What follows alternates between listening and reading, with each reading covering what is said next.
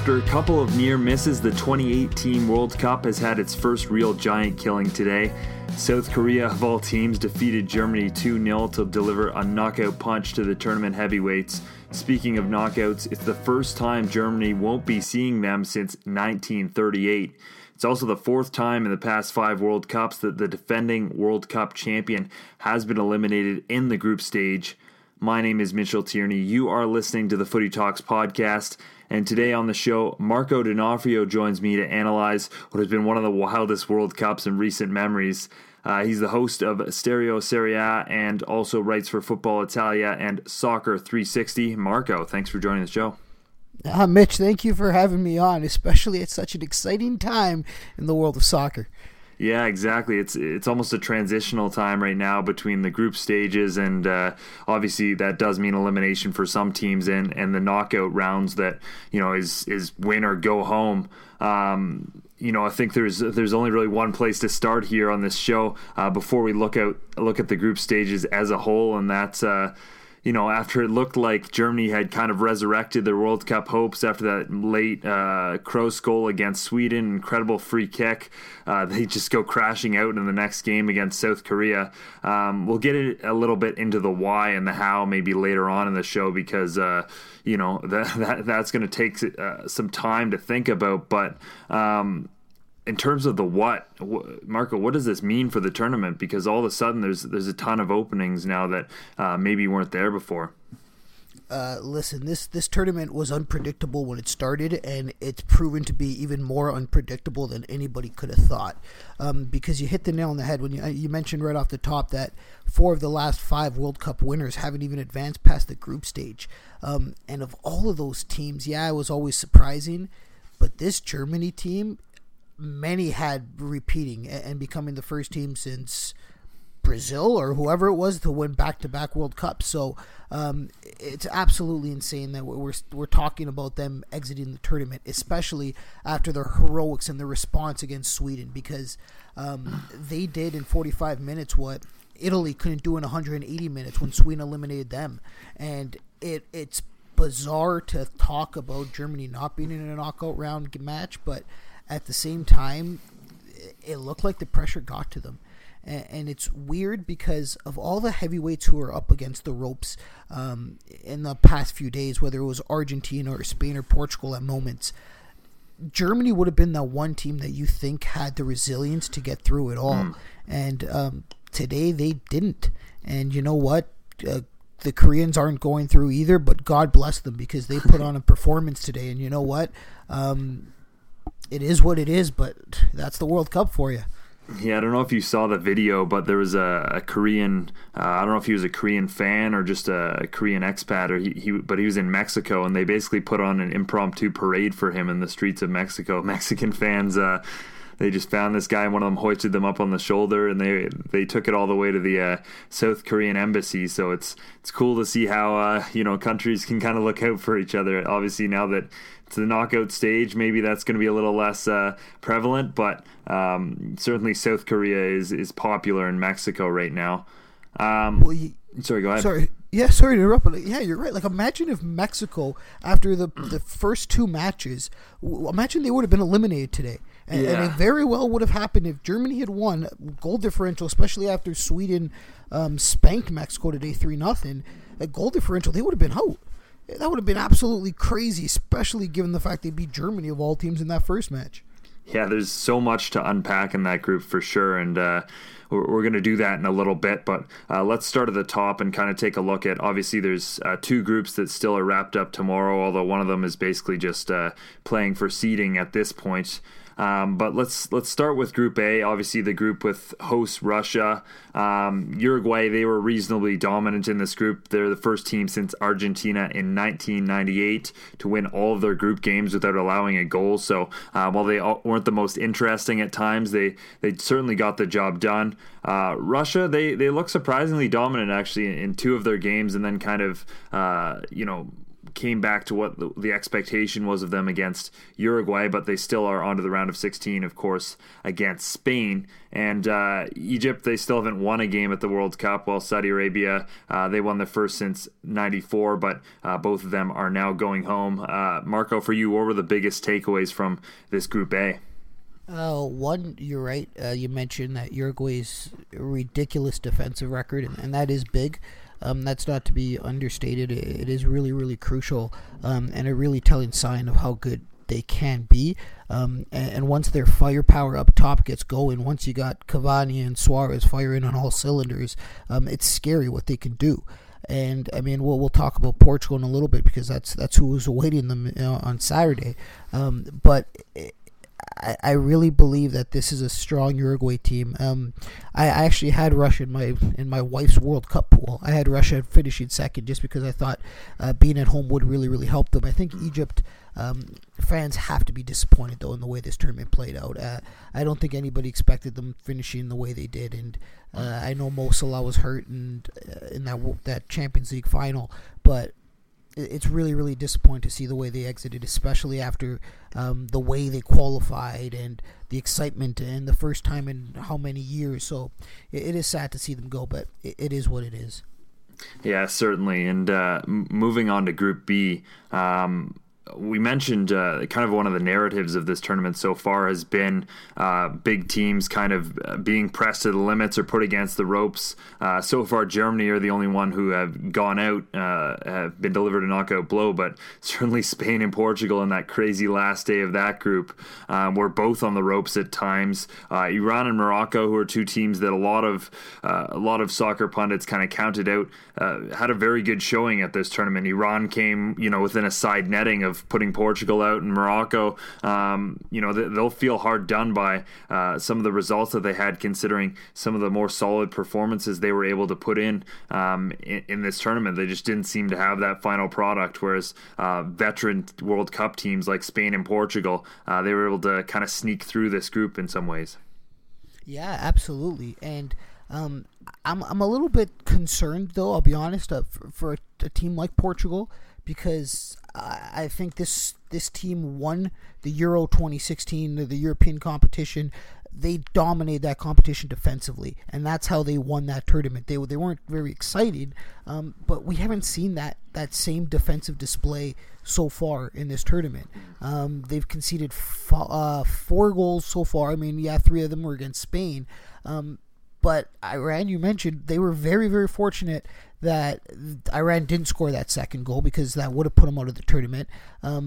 And at the same time, I also question whether Ronaldo should have still been in the game. I mean, that's another talking point, because I thought he's been absolutely brilliant this tournament. But imagine they had lost him going into that game against Uruguay, and what chance would they have had? But Spain haven't looked great. I mean, they are the giants that is Spain, but they haven't looked very good this tournament. I actually had them winning the whole competition, but even that's very, very doubtful at this point. But we'll see what they can do. And I mean, Morocco, Iran more so, like you mentioned, it's heartbreaking because they were so close. But that's the World Cup for you. Yeah, it sure is. And picking up on Spain, as you said, they were your pre-tournament pick. I'm sure that pick took a bit of a blow, in the moments leading up to the tournament, 2 days before that opening game, when it was announced that Lopetegui would be leaving the team. Just a shocking decision remains, and you can kind of see a little bit the disorganization and the chaos a little bit within this Spain team, especially at the back. They haven't looked especially good this tournament, but your pick might not be the worst still, just because all of a sudden they're on the side of the bracket with a lot of teams that some of which we weren't expecting to get to the knockout stage, or certainly not the quality of teams that you would have expected them to be facing in the knockout stage. Now that Germany's out and some of the other teams have kind of reshuffled around the bracket. Yeah, and you know what? I actually believed that having that change of coach 2 days before the tournament, on the eve of the tournament, would actually bring the group closer together. Listen, I know it's never ideal to change your coach of all people before a major tournament, especially on the eve of it, but with great teams and great players, they find a way to come together. And especially as a team as experienced as Spain, who's accomplished as much as they have in recent years, they're a great mix of those veterans who have won all those trophies, as well as some young kids who continue to impress. And I mean, I think Isco is one of the most underrated players on the planet.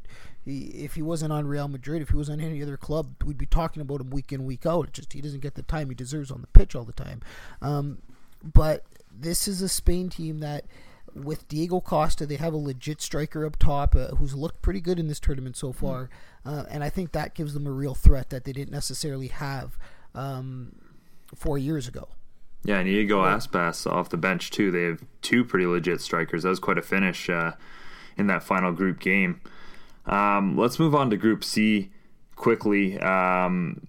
I don't think we need to talk too much about this group, because Group C for me was probably the most boring of all the groups in this World Cup. But France, they go through first. They were expected to be the top of the group, but they didn't do all that also convincingly. And meanwhile, Denmark, they were able to claw their way in behind them ahead of Peru. I feel bad for Peru in a lot of ways, just because they were another one of those sides who played exciting football, but they just couldn't seem to be clinical enough. Certainly missing a penalty against Denmark in that first game kind of did them in.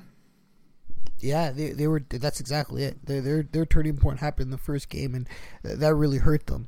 I also think Australia was very, very disappointing. I mean, I didn't expect them to do a whole lot in this tournament, but I thought they should have at least competed for a spot in the next round, and they couldn't do that. So hats off to Denmark, and well deserved. And you're right, France, they kind of sailed through this. They haven't looked spectacular, but I thought at times, especially Pogba stepped up.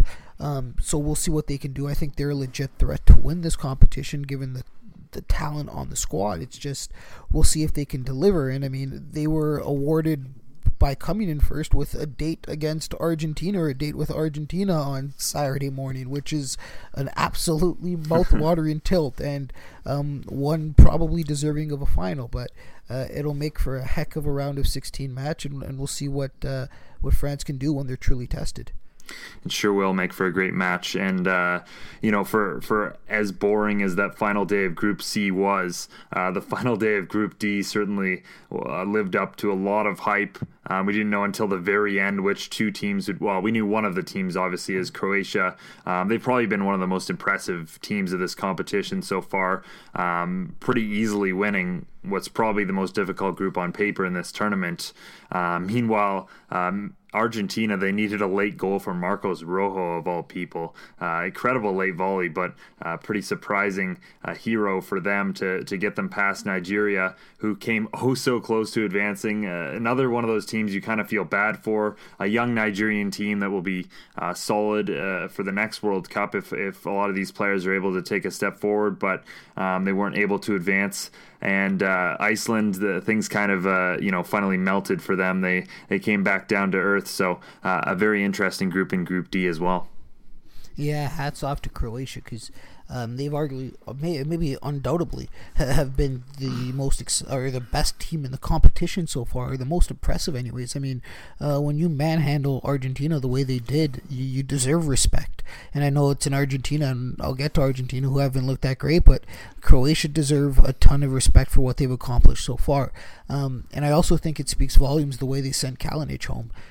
Without any doubts, he didn't want to come on off the bench, and the team, they weren't standing for it, and it speaks of what a united front that the players, the united front the team really is, and that the players really do care about what they represent and what their country back home represents, and I think that's really important. As for Argentina, listen, this is a side that's in trouble, and I know they were bailed out by Rojo, who I still wonder what the heck he was doing so far up the pitch at that point. I mean, that's a good point. It worked for them, and but great goal and fantastic. But I also think that he gave away a second penalty kick that wasn't called. I think the first penalty call was rather soft, so I will say that, and I don't know if that really should have been called.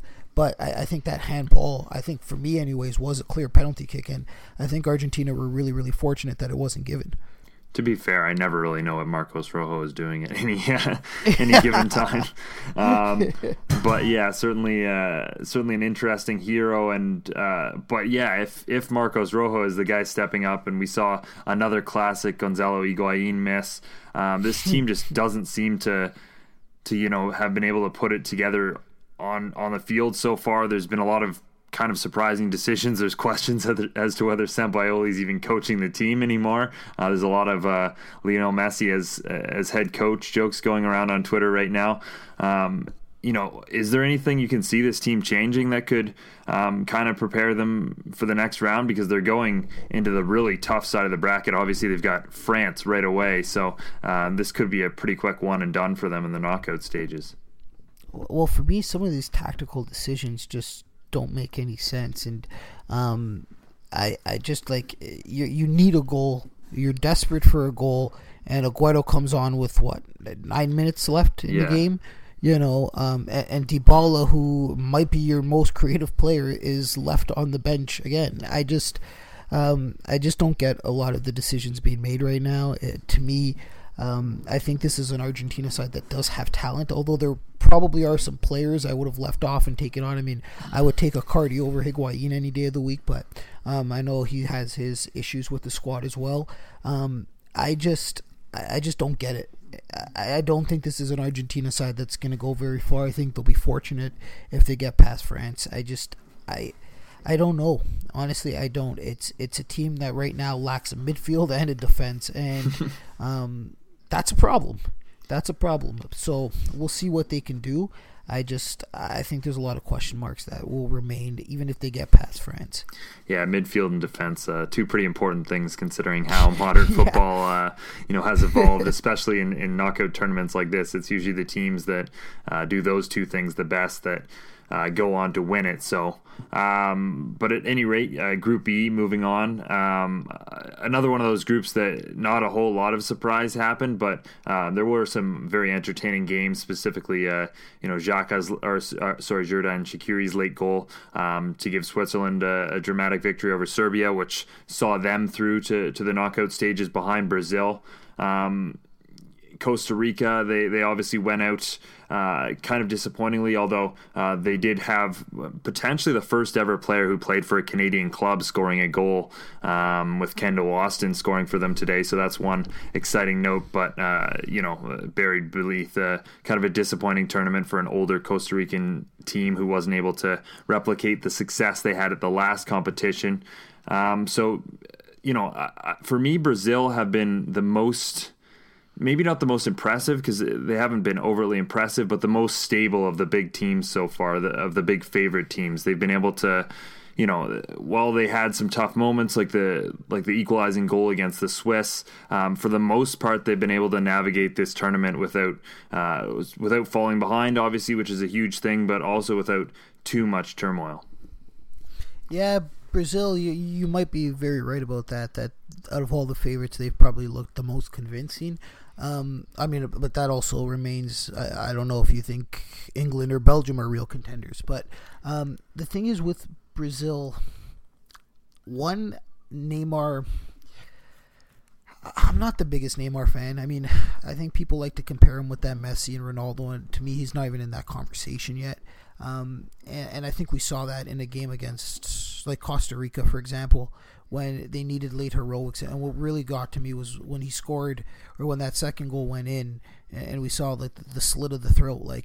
Listen, you guys, relax a little bit. It took a 91st minute goal to beat Costa Rica. I think there are questions still to be had, although I thought they looked pretty good today. And I think Switzerland, hey, hats off to them. And honestly, what did you think of the eagle celebration? Shaqiri's eagle.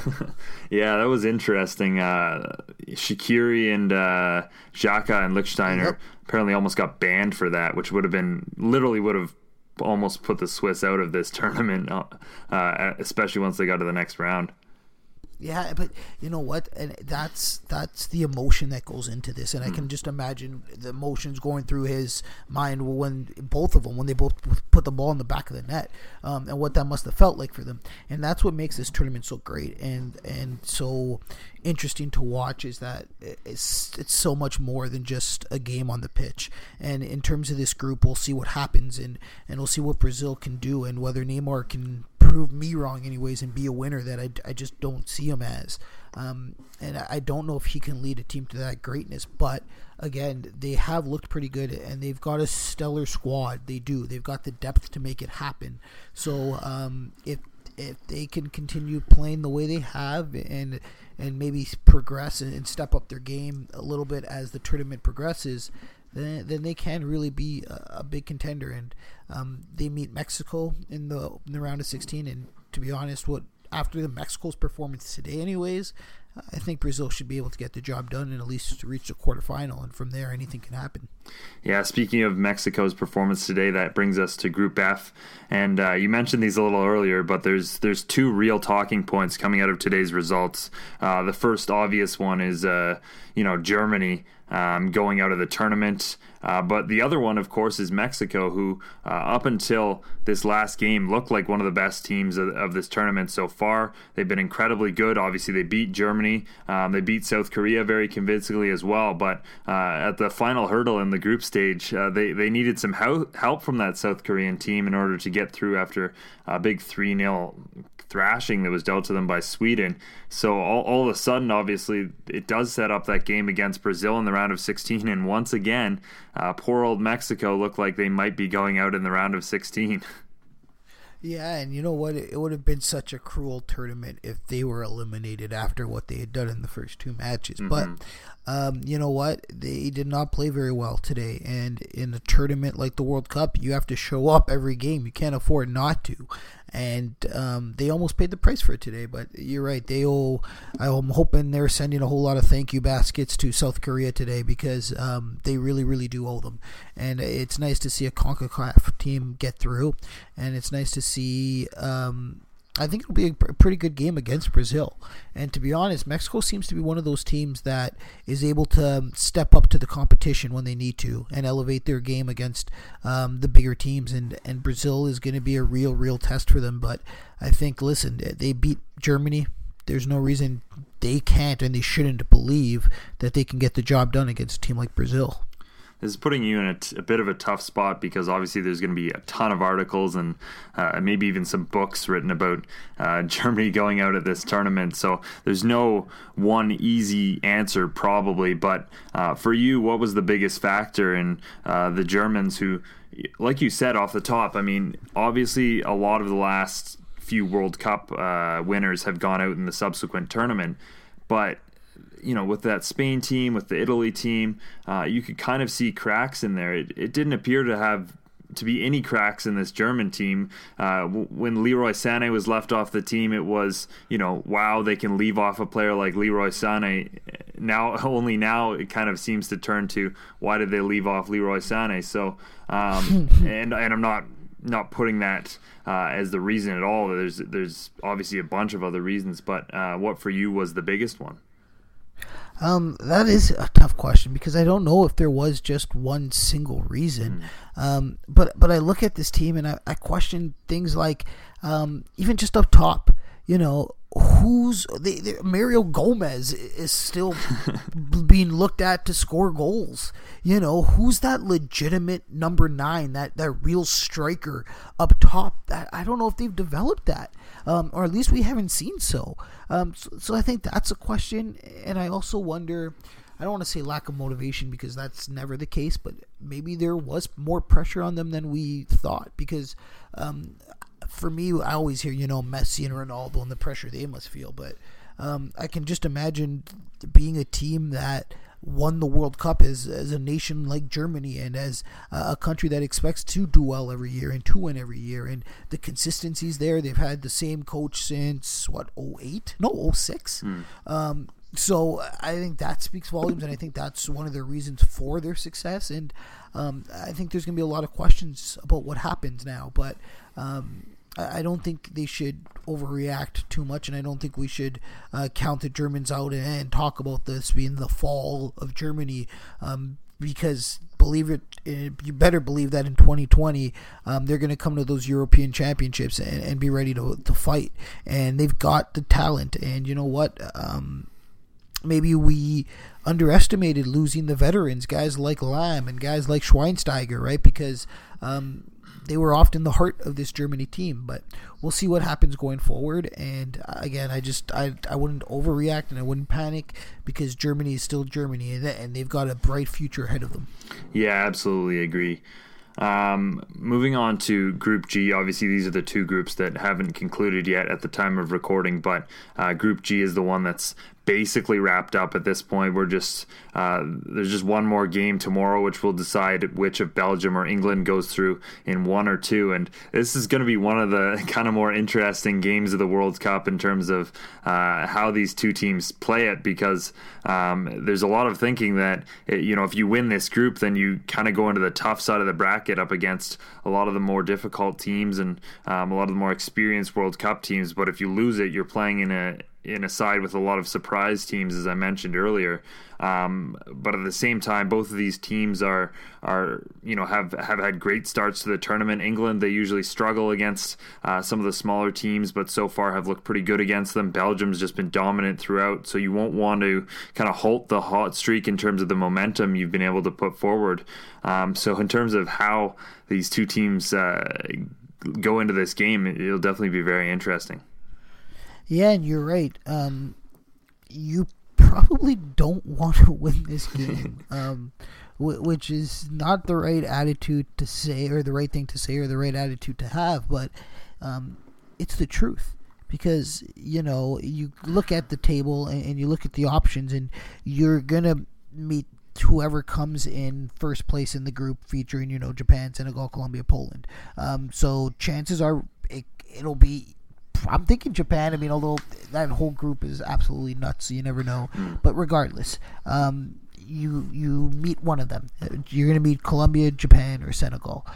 If you get by that, you got Sweden or Switzerland. And not to count either of those teams out, and not to speak lightly of either of those teams, because I've talked about how impressive or how good they've looked at times throughout this tournament already. But you would probably rather face them than a Brazil, right? Mm-hmm. So you got to take that into account, but at the same time, you got to go into the game and do your best. And I don't know. I'm a fence sitter here. Like, if you're Belgium, if you're England, what do you do right now? Like, do you try to go out and win this game?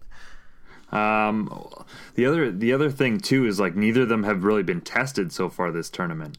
So, like, do you want to make sure that you have a game against a top opposition team and you can beat them? Because there's another level to that where if you go into the next round having obviously got huge results against a Panama or a Tunisia, and then but had a 0-0 draw, very boring, or a 1-0 win over England, or the other way. Are you overly confident that you can go against some of these bigger teams, which you will eventually face if you want to go on a deep run of this World Cup?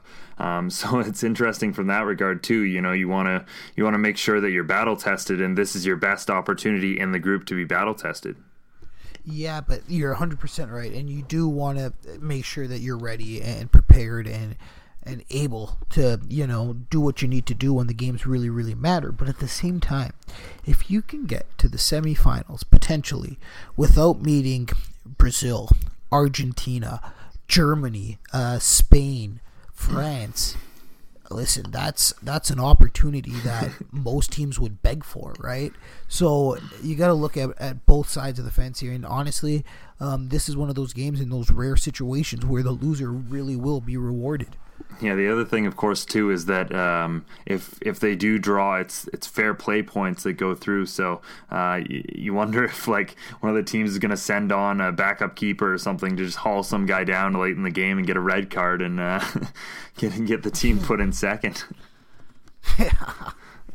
Certainly a weird tiebreaker there, but it would make sense. It would make sense if you didn't want to finish second, like in terms of the fair play. But now with how this group's shaping out, like you said, there's a ton of different interesting permutations for this one. And of course they're going to play the Group H, or one of the teams from Group H, and for me, Colombia is the the most interesting out of this group. Of course, Poland are already out, which is kind of surprising.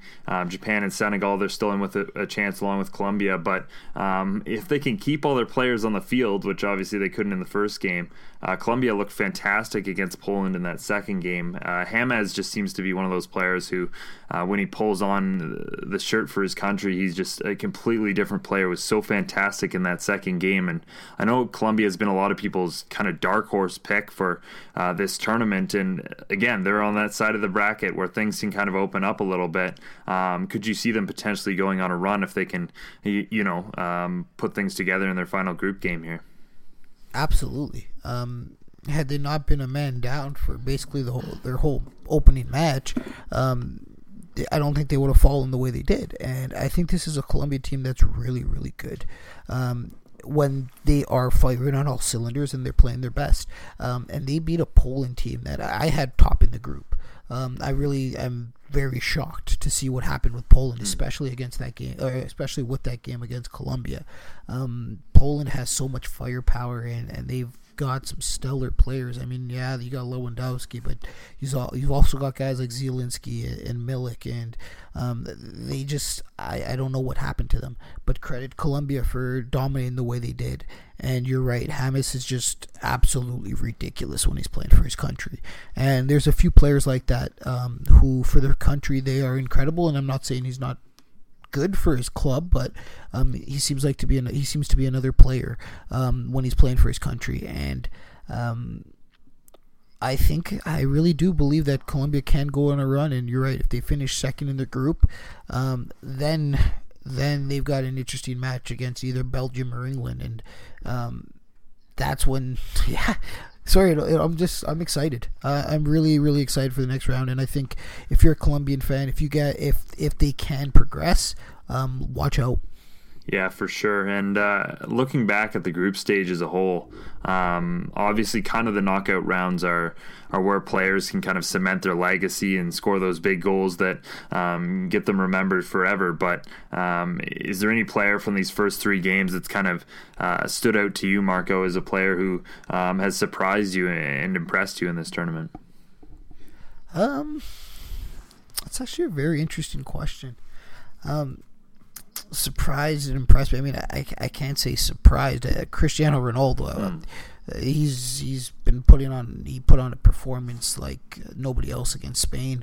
But I don't know if there's one player that really stands out to me. Not yet, anyways. Although I look at Croatia, and I mean, there's a few players there that you can't help but be impressed with, whether it's the Perisic, the Modric. I mean, all the itches. They're all, it's a really good team. And Mandzukic as well. He plays in a different role for Juventus, but with Croatia, he gives you that legit striker up top. And I just think that all of Croatia, if I look at that team, they have as a unit been the talk of the tournament so far, and rightfully so, because they've done it throughout the group stage. In Mexico, before today, we maybe would have said that they were the talk of the tournament, but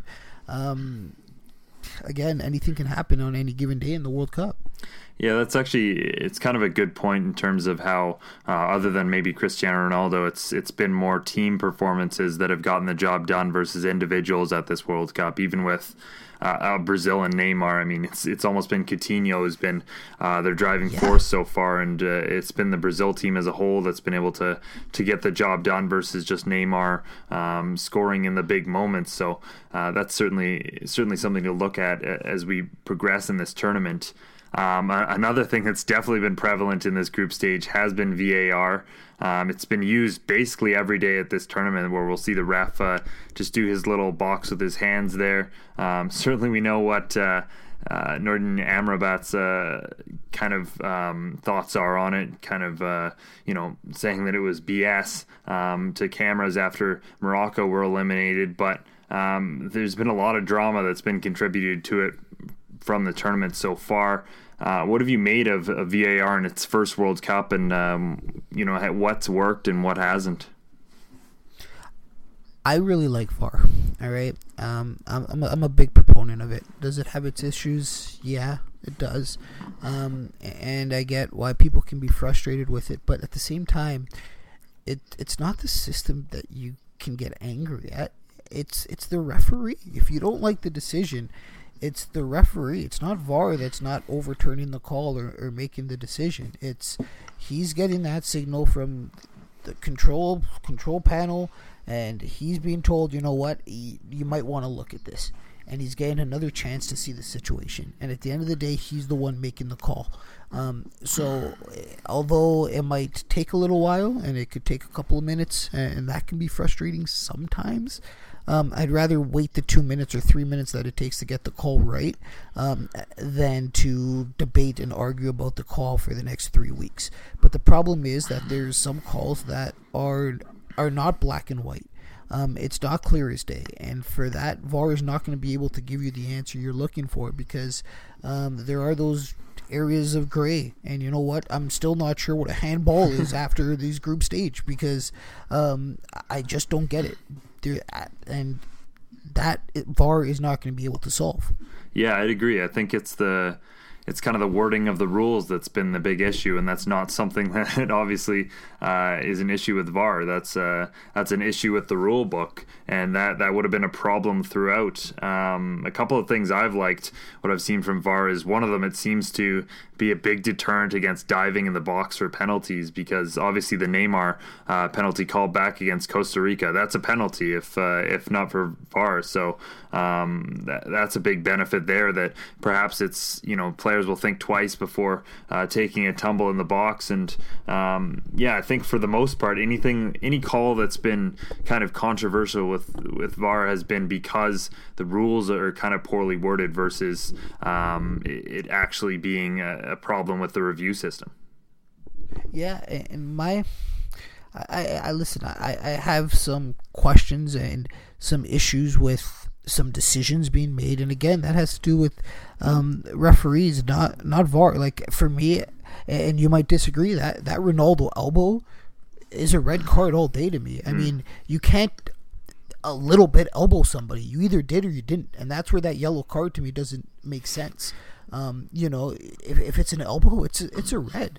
And in that moment, in that time, the ref wanted nothing to do with sending Cristiano Ronaldo off the pitch. And I get that. I don't get that, because you got to make the decision. But it is what it is. And VAR is not the reason that he wasn't sent off the pitch. And so, yeah, sometimes there's frustration, but it is what it is. And we're never going to have a game, regardless of how many replays we have, where we're not going to argue or debate about some of the calls, despite the evidence. Yeah, and let's move on now to the round of 16. Just quickly look at the matchups. We won't fully preview them or anything, just because we'll do that on the weeks ahead. But some interesting matchups here for sure. Here's what we have confirmed. Obviously, we don't know fully the results of G and H as we record this, but we do know that England and Belgium are through, and so they'll play one of Colombia, Japan, or Senegal. But the ones that are confirmed are Uruguay playing Portugal, Russia against Spain, France, Argentina, Denmark, Croatia, Mexico, Brazil, and Switzerland, Sweden. Which of those matches, Marco, is kind of the must-watch for you of that group? France, Argentina has to stand out. But like I said, that's a match that is fitting for a final. And I know Argentina hasn't looked very good so far, and we've talked about it earlier, but they're still Argentina, and you never know what they're going to be able to produce on any given day. And it's the same with France. But with that said, there's also Uruguay, Portugal, which I think will be very, very exciting, and Mexico, Brazil also really stands out to me as well. I don't know if exciting is how I describe Uruguay, Portugal, but it'll definitely be fun to kind of see what the result is out of that, because I've heard a good description of this matchup is Portugal are the Uruguay of Europe, and Uruguay are the Portugal of South America, so they kind of play that similar defensive style, and they could grind to quite a result there. Yeah, you know what? And again, I'm still waiting to see that Portugal. They had the one clean sheet in the opening 3 games, but they haven't looked like the side they did in 2016, although in 2016 they got through from the group stage finishing in 3rd as a wild card. So I mean, maybe we've yet to see the best from them. I just think Uruguay's looked really, really impressive so far, and they have looked incredible defensively. And I mentioned the likes of Cavani and Suarez up top. I mean, what more could you want? So we'll see what this match holds, but I really think Uruguay. I would like my chances if I'm a Uruguayan fan. And speaking of teams like Portugal who haven't really looked like themselves this year, let's finish up with some Toronto FC talk. It's been kind of refreshing for me, honestly, as someone who covers Toronto FC, to get into this World Cup and to not have to talk about Toronto FC too much lately, because they came out of the World Cup break, of course, a 11-day World Cup break that was kind of supposed to be potentially a turning point for their season in terms of the rest that could be given to the players, both mentally and physically, and they came up pretty flat in a 2-1 loss to New York away from home. I don't think that's that bad of a result overall. New York obviously are one of the best teams in Major League Soccer, but it was the performance that really concerned me, that they just obviously they took a lead and then couldn't hold it. Yeah, it's frustrating, and I think it's time for the excuses to stop. I think because I've been one of the people talking, and I've been saying all year that, you know what, wait till they're healthy, give them some time. When the games really start to matter, they'll get there. And there's no league in all of professional sports where the regular season is as irrelevant once you get to the playoffs as MLS, right? I mean, really, there is no home field advantage besides that opening round knockout match. You're playing one game in each stadium, and yeah, sometimes you'd prefer to play the second game at home, but I don't think it really gives you that much of an advantage. And again, if you get to the MLS Cup final, then it's a different story. But once you get to the dance, you have a chance. And now the question becomes whether they really can get to the dance, because they don't look the same team. And I don't mean that in terms of quality on the pitch, because they've got the talent, but they don't look as motivated. They don't look hungry. I mean, listen, the body language on that second goal said it all. That was just way too easy for New York on that counterattack. And this is a team that's desperate for wins, and you're playing one of the best teams in the Eastern Conference, and that's what we saw. And I think that's the frustrating thing, is that they still got some significant injury problems. You know, you still got Moore and Altidore out. That hurts, but there's no excuse for the lack of will or the lack of trying that we saw sometimes, and that is frustrating. Yeah, I've been kind of the same way as you mentioned. On evidence, I thought once this team got back and healthy, and some of the key players returned, even once a couple. Honestly, I thought once one solid center back returned, and they didn't have to play Michael Bradley as a center back, the results would instantly come. But they absolutely haven't, and it's basically been the same issues all over again. And like you said, very concerning. Stats website 538, they have Toronto FC as a 48% chance to make the playoffs. That's the lowest it's been all season. So obviously, that says it's more unlikely than it's likely that they will. Do you kind of agree with that assessment, that at this point in the season, it seems pretty unlikely that Toronto FC is going to be able to turn this around, because they just can't seem to get any momentum. Anytime they're able to win a game, they basically lose the next one. That's the thing, is that they lack the consistency, and that hurts. But at the end of the day, right now, they're just 6 points out of that last playoff spot. So, and they've got a game in hand on the Union, right? So, although it seems like it's a mountain to climb, and it is, because they've still got to get by 4 teams in between. It's not the end of the world as long as they can start playing like a Toronto FC team that we can recognize. Because right now, I don't know where the leadership is, and maybe that's the thing that's hurting the most, is because this was a team that when the games really mattered and when the crunch time came, they got it done. And we haven't seen that recently. And we haven't seen that really since the CONCACAF Champions League. And you know what? Maybe we're underestimating the toll that really took on this team, and especially losing the way they did in the final. And then knowing you've got an entire season to go. And again, I think we also can't understate that this is a team that's played a whole lot of football in the last 2 seasons, right? Or the last 2.5 seasons now. I mean, they've been playing into mid-December, and then basically training camp starts and you're getting going in end of January? So I guess also that accumulative toll maybe needs to be taken into account too, but at the same time that will and that hunger isn't there right now. Obviously, in terms of looking for answers, there is a summer transfer window coming up, and Toronto FC, obviously, it's anyone's guess how much salary cap space they have exactly, considering all of MLS's rules, but, any projections wouldn't amount to much, but potentially they might be able to add a player. They might have to move some other players.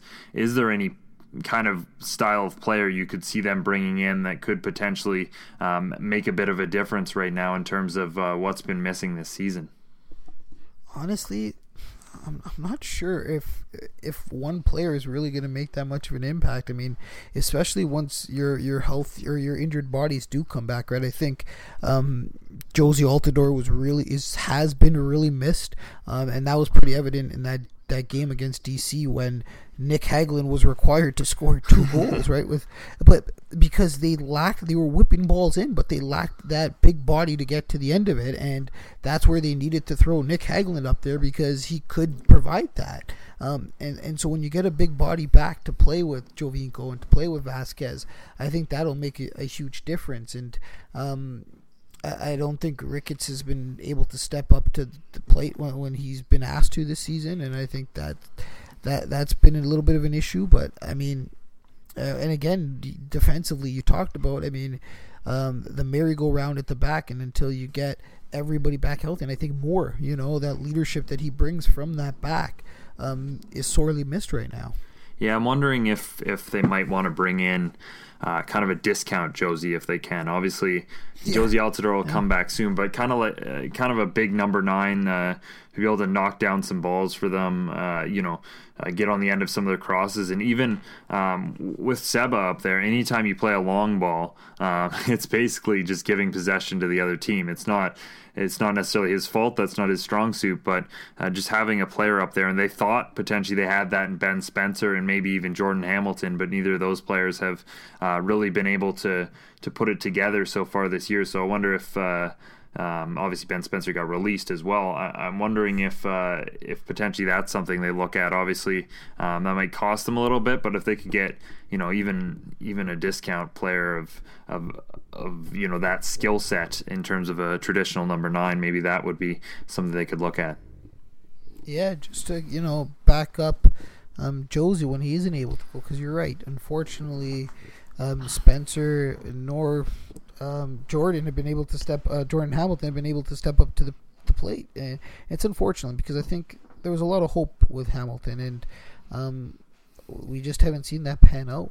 And he's been given his chances, and he's had opportunities, and he hasn't been able to make the most of them. And you wonder how many chances he gets, and whether TFC does decide to bring somebody else in, which would be unfortunate, but it is what it is. And you know what, in this league, in this industry, in this game, if you're not able to step up when you're needed to, then you probably won't last too long.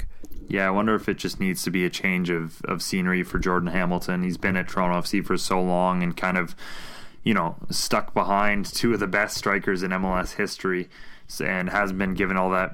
Obviously, he's gotten his chances, but to some degree, he hasn't been given all that much leeway to get in the starting lineup. And any chance he's gotten, even when he has done well, sometimes he's been taken out just because you're never going to start Jordan Hamilton over some of those players. So I wonder if potentially with the new Canadian League or something else, it might just be time for Jordan Hamilton to move on. Yeah, you know what? That's a good point. We'll see what all happens with the CPL once it's officially launched and once they begin play next year. And you know what, Hamilton might be able to become a superstar over there and take advantage of more playing time and develop and perfect his game so that he can find more playing time at the MLS level. But right now at Toronto FC, it isn't panning out for him, and maybe you're right. Maybe if he goes to another club, another team, and is able to get on the pitch a little bit more often, that's exactly what he needs, and that would be great for the Canadian national team as well. Well, we'll wrap up the show on that note. Marco, really appreciate you joining me today. Definitely, as you said, super excited for the next second half of this World Cup. The first half was incredibly fun. So yeah, thanks for coming on.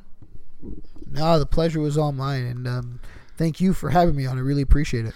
No problem. And thank you, everyone, of course, for listening. Stay tuned to the Footy Talks live Twitter account because we're potentially going to be announcing a couple of events coming up in connection to the World Cup, so you're not going to want to miss those. And we'll be back next week talking some knockout round games at the World Cup, which is crazy considering how quickly all this has flown by. But until then, have a good week, everyone.